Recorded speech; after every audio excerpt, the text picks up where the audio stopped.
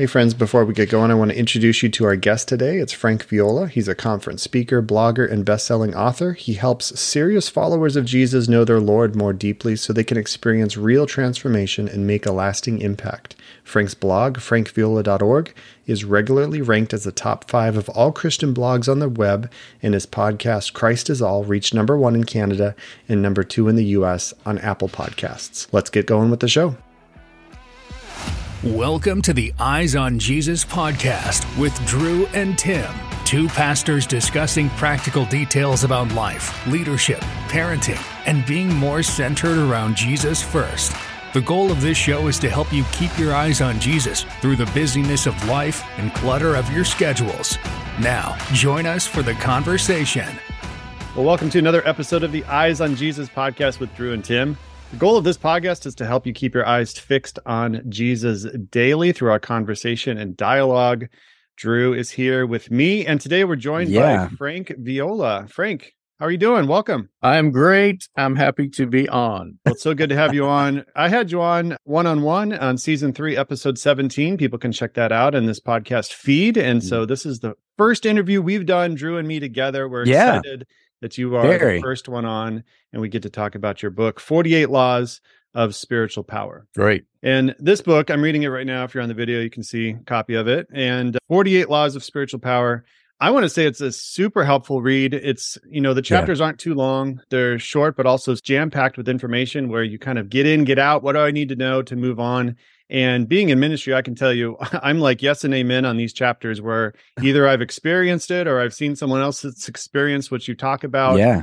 And so I'm super excited that people get to hear about it today, maybe for the first time. And so we want to highlight 5 specific laws out of the 48 and ask you some questions on them. We didn't want to just try to hit all 48. We just didn't want to like a 6-hour podcast, But we'll do that. We'll try to hit that another time. But I'm excited that we get to hit what we do. And like Tim said, much based off experience. Tim, why don't you kick us off, man? Yeah, you bet. So the first law we want to talk about today is law number 6 in your book. It's about avoiding burnout. Now, Drew and I talked about this in episode 17 of the podcast, and it's easy, especially in ministry, I think, to just go and not take your time to actually recharge. And you talk about how you built regular times of retreat into your schedule. And so, Frank, I just want to know, what have you seen are some warning signs in your life that you became aware of when you're not taking that time to retreat and recharge and maybe be on the verge of burnout? What do you look for? Yeah, no, that's great. It's a great question. For me personally, what tends to happen is if I am running out of steam, and let me preface this by saying something. If you are operating out of the power of God rather than your own natural energy, which is a whole nother topic, all right? Right. The Lord will enable you to have enough energy to complete a task. Now, that could be where you're speaking for an entire week. I've had events where I was speaking 2-3 times a day in a given week, and I was not exhausted at all. I was not exasperated, and I don't have natural stamina. Okay, I can't even run a mile.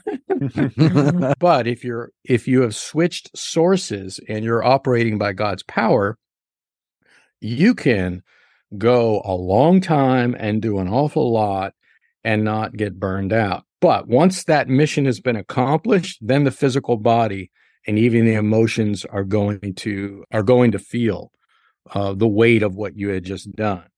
And for me, I know that I need to rest when I'm getting mental and emotional fatigue, and I can just sense that I am tired, not just my body, but my mind and my emotions. Yeah. And that's when I need to do what the Lord did, and that is retreat. And he either went somewhere near water, or he went near somewhere, he went to a desert, or he went to a mountain. Those are the 3 landscapes of the sacred, as my friend Leonard Sweet calls them.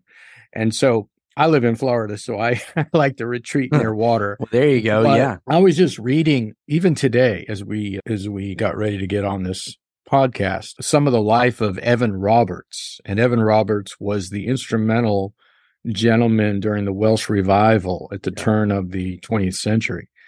And he had an incredible ministry of the presence of God, the felt presence of God being detected by people who were around him. And his preaching brought many people to Christ. He was involved in divine healing, laying hands on people, seeing them healed, casting out of demons. That revival only lasted a short period of time. Yeah. We're talking 2-3 years. And what happened was he was so exhausted that he had a mental and an emotional breakdown. Wow. And it took him a long time to recover from it. Mm. In fact, it altered his life and his future. So I see a lot of people in ministry because I work with pastors and teachers and people who travel in ministry. I see a lot of them not giving any attention to the needs of their physical body, their mind, and their emotions in this area of retreat, reset, recharge. And there's a whole trail of ministers, both men and women, who've burned out. And it's because they've not paid attention to this principle. Yeah, that's great. You're right. There's a trail of a lot of pastors that have hit that, not just having, like you talked about, the emotional, physical breakdown, but also when we're going, like you said, to the wrong source, when we're relying on ourselves and not Jesus, that's when we can make some bad decisions. And so I find that really not just informational, but incredibly convicting, even in myself, in starting to ask myself, okay, how are you structuring your year? How are you structuring your calendar? Mm-hmm. When might you need to really focus on not just, oh, well, this is where it aligns with the kids' schedule, but where might you need to really build that in and make it a priority? So very helpful, I know, to not just me, but to our listeners as well. One of the things that stood out to me when reading the book is Law 16, I expect misunderstandings. Mm-hmm. And one thing, the reason that stood out to me so much is because the hardest thing that I've probably battled just in my short 37 years on earth here is being okay with being misunderstood. Mm-hmm. That's been like a big challenge for me. And for us to recognize that Jesus was misunderstood by some of his closest followers. And when we present the gospel, there's going to be people that are with us. There's going to be people that need to think a little more on that. There's going to be people that are convicted. There's going to be people that don't associate with that at all and walk away. And so my question to you, Frank, would be, what kind of encouragement might you offer our listeners and our leaders who are trying to further the gospel while still battling that feeling of being misunderstood? Well, I have a great example, and this is something that I believe the Lord showed me, and it was very helpful to me. And that was in John 21, when Jesus was having a conversation with his disciples, and he makes this very strange statement about how Peter would die. And what he said is interesting. It's kind of coded, but if he says, if I want him to remain alive until I return, what is that to you? Okay. Well, what happened was the disciples heard him say that. If I want him to remain alive until I return, right? Those words, if I want him to remain alive until I return, right? They misunderstood it and reinterpreted it to mean that Jesus was going to say he would never die until the Lord came back. And I'll read it to you from John 21, verse 23. It's in the book. Then this saying went out among the brethren that this disciple, meaning John, would not die. Yet Jesus did not say to him that he would not die.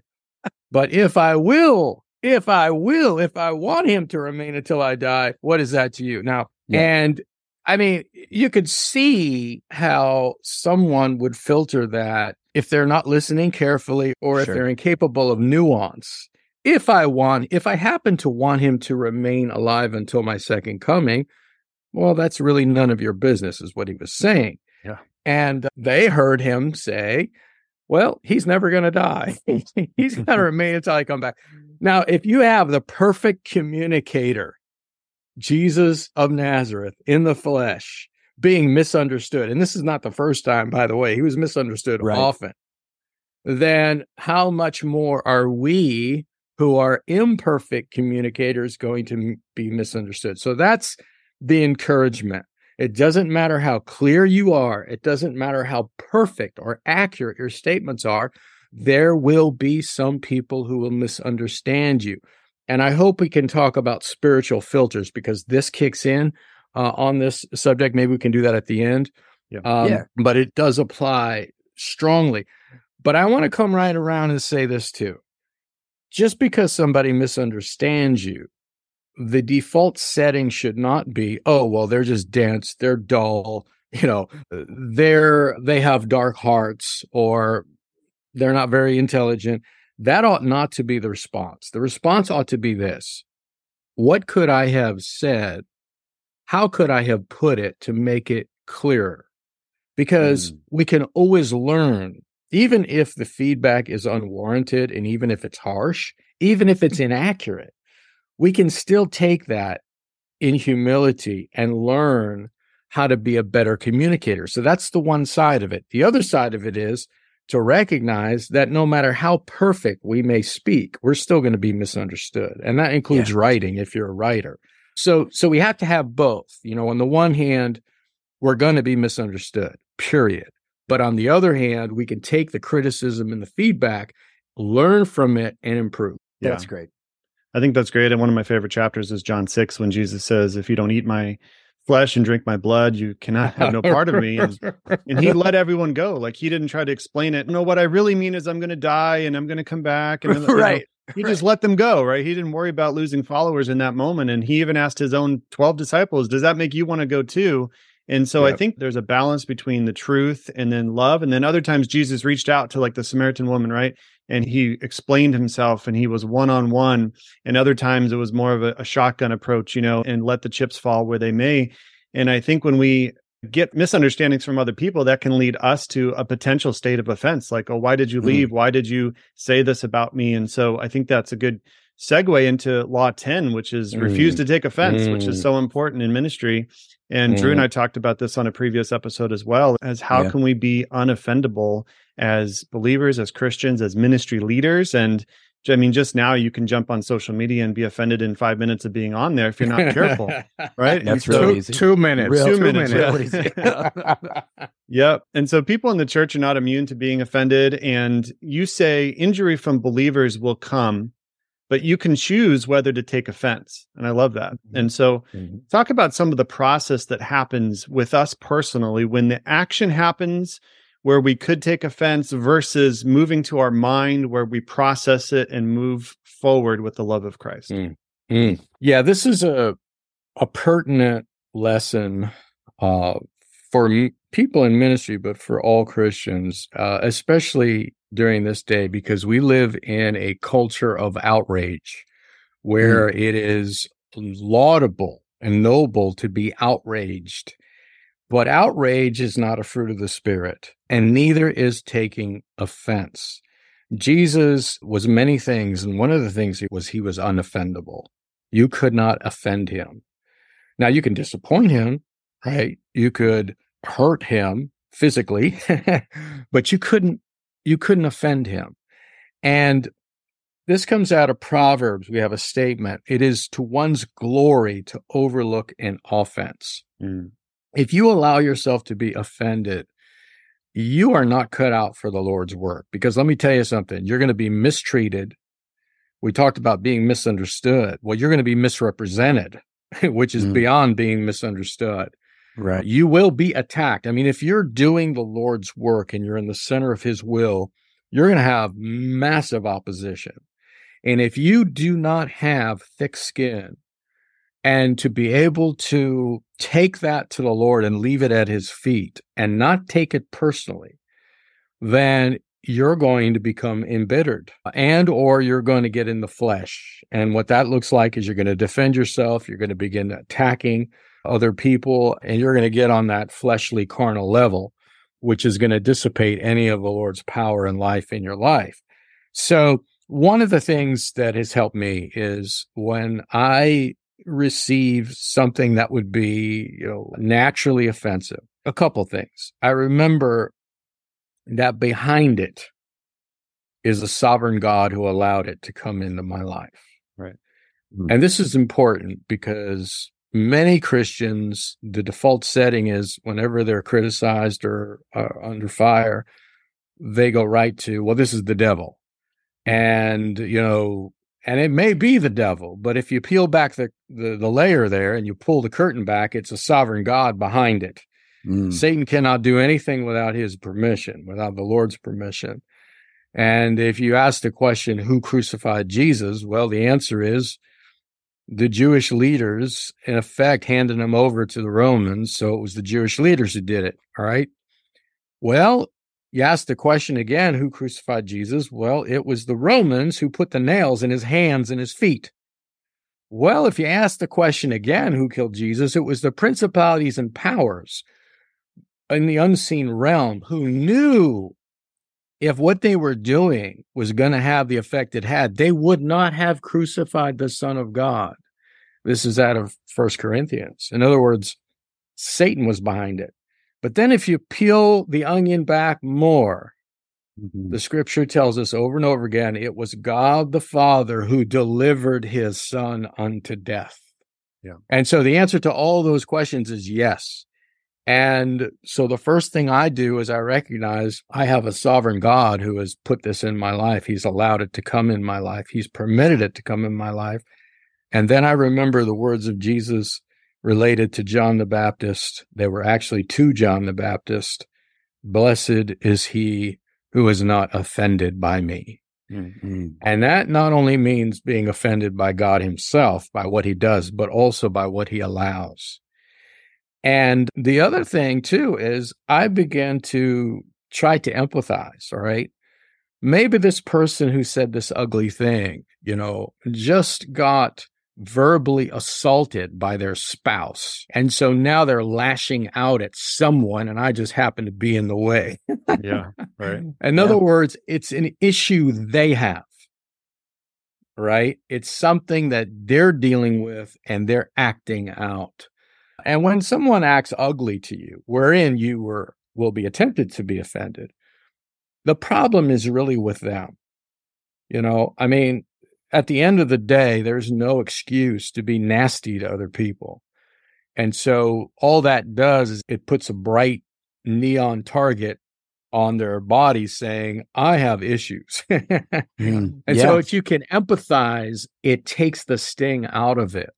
Because you've reframed it in the light of God's sovereignty, the weakness of human flesh. You don't take it personally.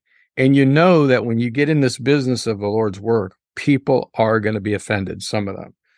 Others, their lives will be changed. That's great. You mentioned to be unoffendable, and you also said resist bitterness.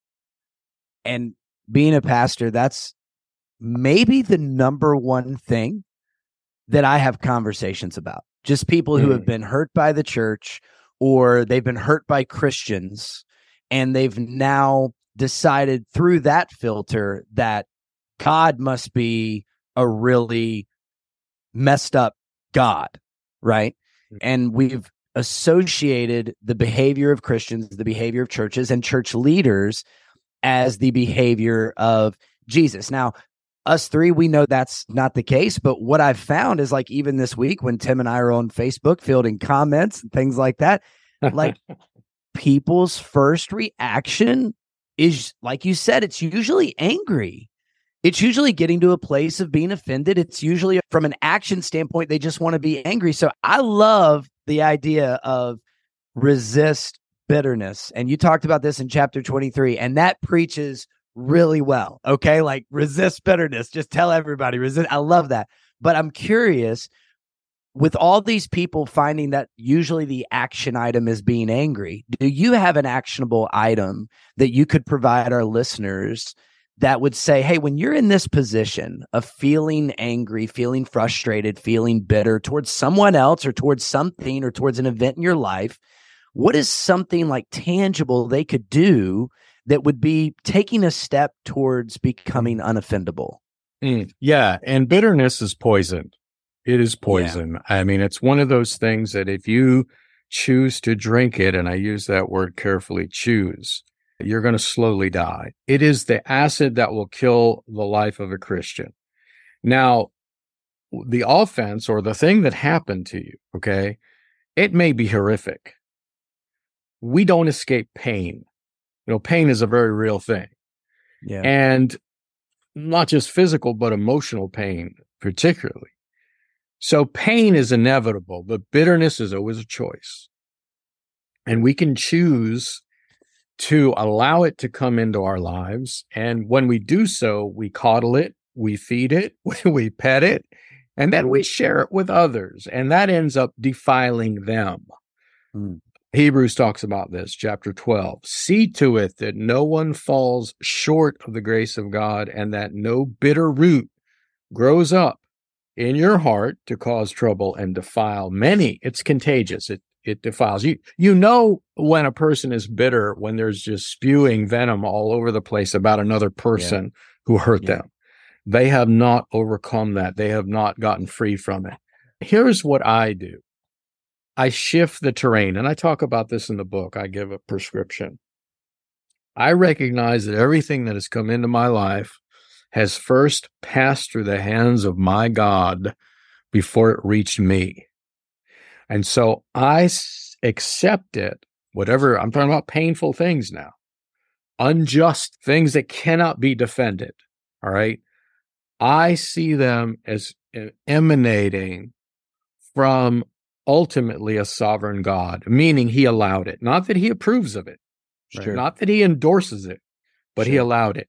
And I think if we can find one person who should be bitter, it's Jesus of Nazareth. I mean, here the guy is being lied about all throughout his life. There were rumors being spread about him, false rumors, many rumors, hurtful, painful, harmful rumors that in effect destroyed his reputation. Then he's put to death by his own people, the people to whom he came to die for. And I'm speaking of the Jewish leaders who put the Romans up to crucifying him.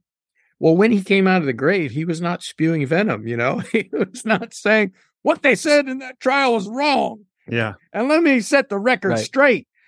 You know, he recognized that all of it came through the hands of his Father.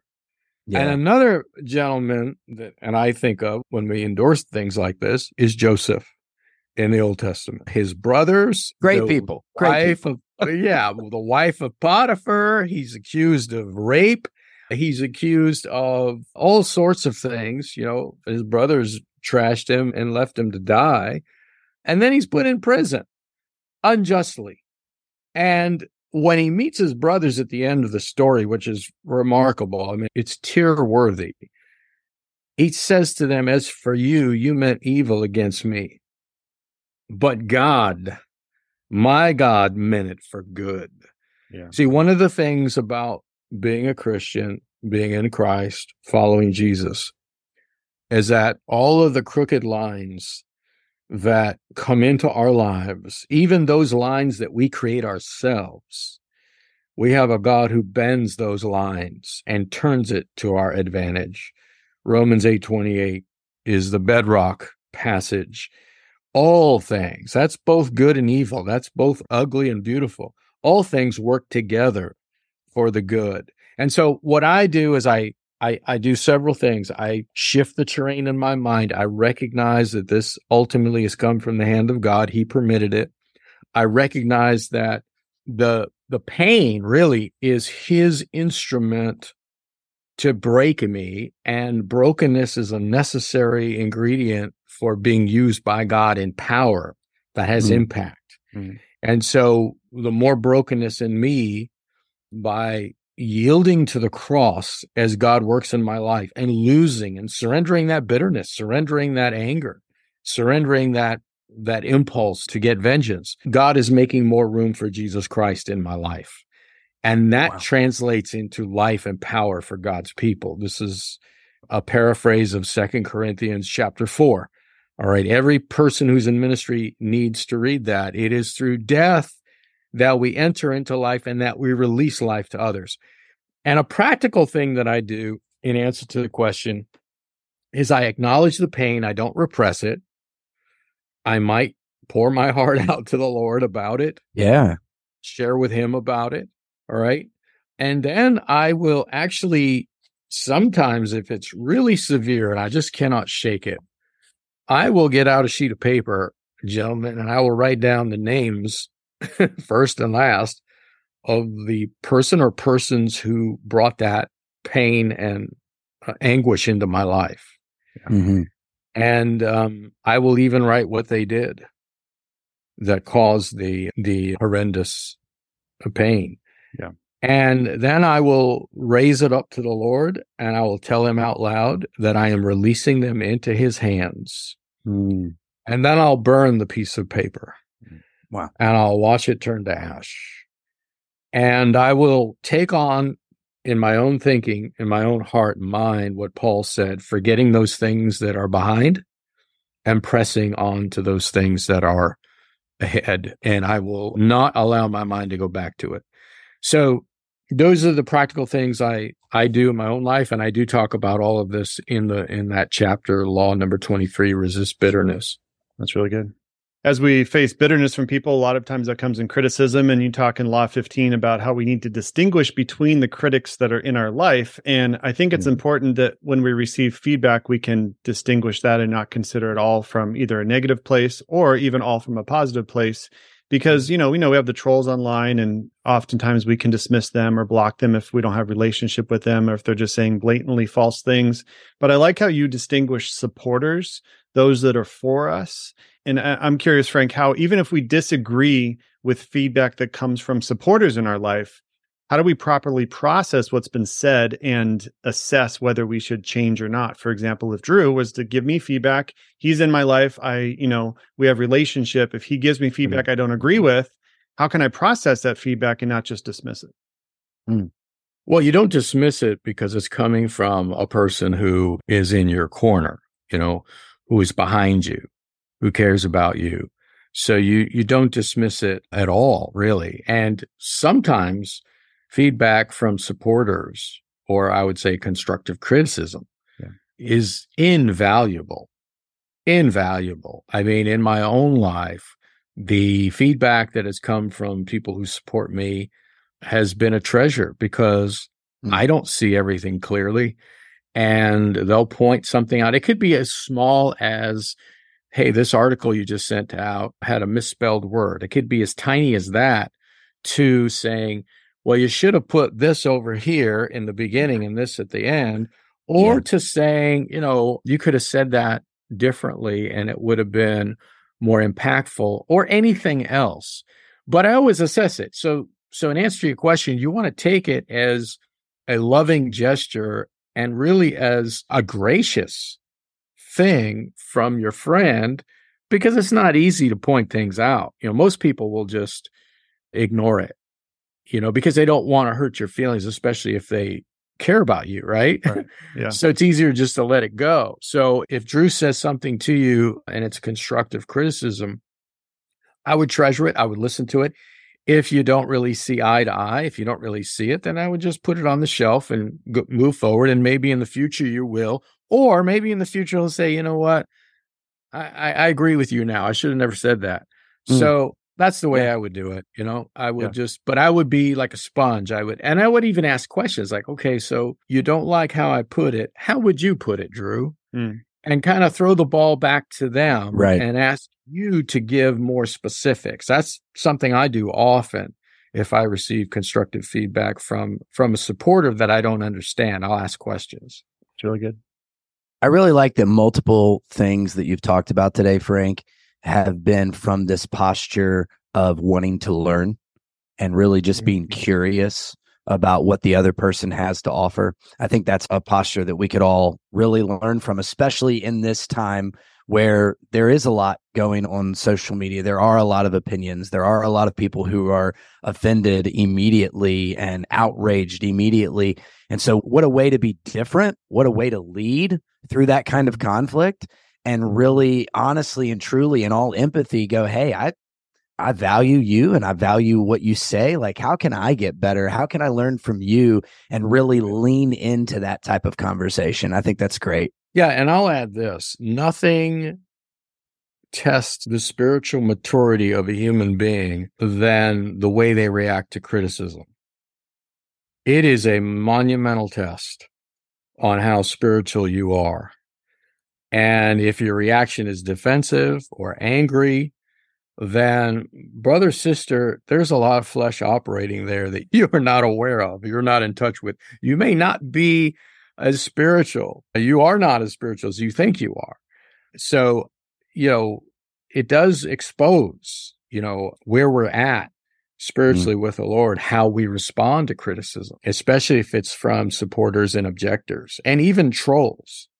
Because I've watched ministers crash and burn because they touched that tar baby, so to speak, and got sunk with them or allowed them to sink them in their ministries. So, there's a lot of tentacles to this subject, and it's important that we distinguish between the three because all of them require a different response if we're walking in the Lord.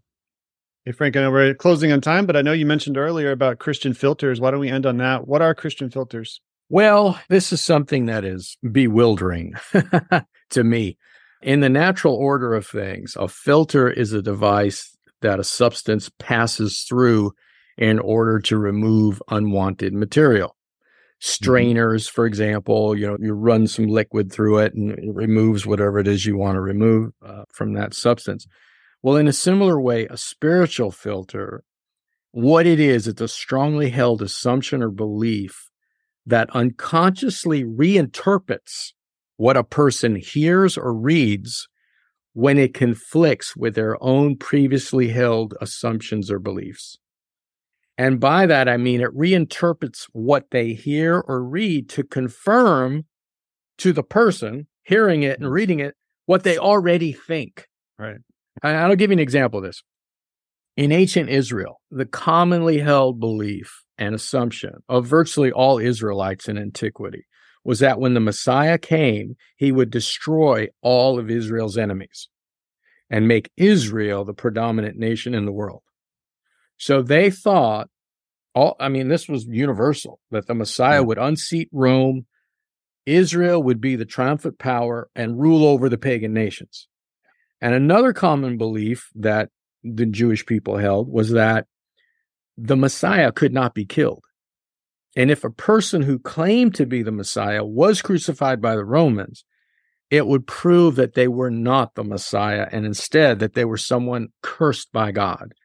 Because to be crucified meant to be cursed by God. And so this is why whenever Jesus would talk about the nature of his messianic reign and his crucifixion and his resurrection to his disciples, they could not compute it. Their minds could not calculate what he was telling them. And so they filtered his words. They filtered his words through their own previously held beliefs and assumptions.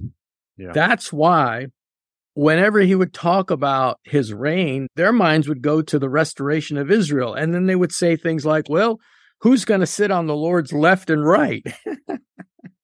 And virtually every time he would predict his death, they would start jockeying for position. Who's the greatest? Who's the greatest in the kingdom? Who's going to be in the chief seats? Who's got the box seats?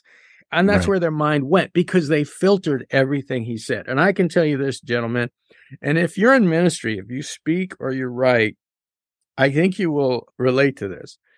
And everyone who does so listening to this will as well. As an author and a speaker who offers a different perspective on many different subjects in the Christian faith, the filtering effect happens all the time. All right, I'll give you an example. I'm speaking at a conference on the glories of God's eternal purpose, or the explosive, jaw-dropping, earth-shaking gospel of the kingdom, which we talked about last time, Tim. Some people in the audience are blown away, turned upside down. Testify that the message destroyed the foundations of everything they were doing. Another person, and this has happened to me more than once, would say, I am so excited. My pastor preached the same thing last week. And whenever this has happened, I would say, really, that's remarkable. I've not heard anyone else preach this particular message before. I would love to hear their message. Is it online? And in every case I can remember, they say, yes. So I say, send me the link. They send me the link. And brothers, I am dumbfounded, except for the fact that we both use the words kingdom, service, God, Jesus, the Bible, the Holy Spirit. There was nothing in common with what we shared. Two completely different messages. How can that be? The person filtered everything I said through the lens of their own assumptions and beliefs. Mm-hmm. Yeah. And I have had this happen with readers. My earlier work discusses the organic expression of the church that reveals the glories of Jesus Christ. And even to this day, even though I wrote those books 2008, 2009, and have spoken on it many times in those years, people will say, oh, I know exactly what you're talking about. We had a group of Christians meeting in a home, and Joey played the guitar and led the songs, and everyone talked about how their week went, and then another was leading a Bible study, and then we ended with prayer.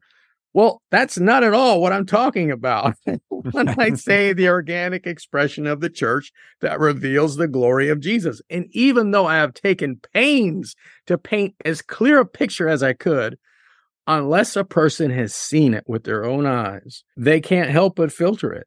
Yeah, this is true for most people. So the filtering effect to me it's dumbfounding. How a person can hear another human being say something, and then those filters kick in and they run it through that grid of what they already believe and know and totally reinterpret what you've said. It's just uncanny. Yeah. Yeah, no, that makes a lot of sense. Have you ever had that happen before, either of you? Yeah. I'm just laughing the whole time you're talking through it because I'm just like, yep. Absolutely. Completely. And honestly, so I grew up a pastor's son. So, I grew up with I would argue my own kind of filter and had to rediscover myself even before I'm now teaching the gospel. I had to rediscover for myself, okay, there are some things that I really need to get foundationally locked in and understand. And then this is a real relationship. And that requires real effort and real obedience and, actually a prayer life, and not just belief, not just going, yep, he's out there, but actually being committed and consistent in that. So, yeah, I not only identify from the standpoint of, I think I've had to break down my own filters, but also as someone who communicates week over week, you recognize, man, there are some people based on their backgrounds, based on what they've heard before, based on what they believe and have experienced that aren't really in line with now what we're talking about, but feel like they are. And so we got to dive deeper into that and really get an understanding because, one of the biggest things for me, and I said this on our last episode we released, I want to make sure if someone's getting saved that they understand that. I want to make sure if someone's getting baptized, they understand that. I want to make sure if anybody's taking a step of faith that they understand what that means. And also that's going to allow them to better understand what that might cost them down the road. So it's important for us to get it right. So I appreciate you speaking into that. And it's right on. I hope it encourages and explains and clarifies the experience that many people have and will have if you're listening to this and you're involved in ministry of any kind, whether it's speaking or it's writing. This is going to happen. Now, this is sort of a subset to the law about expect misunderstandings, but it's more of a nuanced dynamic. And I have come to, as I look back on my ministry and even to the present day, I have come to see that when you are preaching Christ or you are sharing the deeper things of God in a way that's novel, fresh, it's different than the norm, okay? And I'm not really right now thinking about preaching the gospel to unbelievers. I'm thinking about preaching to God's people. If you're presenting something that's out of the box, but it's thoroughly scriptural and spiritual and on target, you're going to have three different reactions. One, you're going to have people who are absolutely going to be devastated in a good way. In other words, their foundations will be shaken and they're going to have a transformation of some kind. They're going to meet the Lord in a new way at some level. That's the first one. And that's the one we all want. Okay. Yeah. But the second one is you're going to have people who are going to disagree with you. They're legitimately going to disagree with you and they're going to say you're wrong. They're going to criticize it. I would much rather have that because that means they understood what I was saying. Okay. Then the third one, and that's the third one. And the third one is to filter it and say, oh, I totally agree with everything you said. My pastor preached the same thing last week and it's nothing like it. Yeah. You know what I mean? I'd rather have the genuine disagreement because at least you heard what I said and understood it than the filter. Brothers, I don't have, unlike most everything else I treat in the book, all the different laws, I give a solution. I give something practical to overcome it or triumph over it or to experience it if it's a positive law. I don't have a solution for the filters. I just don't. Maybe 5-10 years from now, I'll have a practical solution. All right, here's what you do to break and destroy the filter. But at this point in my life, I do not.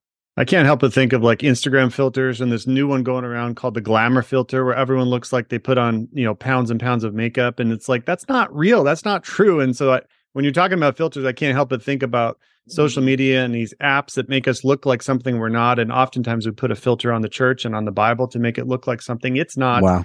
And so to get to know Jesus for who he is and the call he's put upon our life to die to ourselves is oftentimes something that gets filtered out in order to make it more appealing. And so, yes, very good. Very good. Well, Frank, thank you so much for being with us and let everyone, our listeners know where they can connect with you. Yes. Frank Viola. That's Frank, Viola, just one word, .org. And everything's on there. 2 podcasts, all the articles, the books, courses, etc. So if people want to get into more of my work. And 48 Laws of Spiritual Power is also on the site. And they just go to the books link and they'll see that's the most recent book that has been released from the time we're having this conversation. But I appreciate it very much. Awesome. Well, thank you again. Thank you, listeners, for being here. And until next time, go with God, grow in discernment, and keep your eyes on Jesus. Thanks for joining us on the Eyes on Jesus podcast with Drew and Tim. Don't forget to hit subscribe. If this episode blessed you, please share it with a friend. Check out the show notes for more ways to connect with the hosts of the show.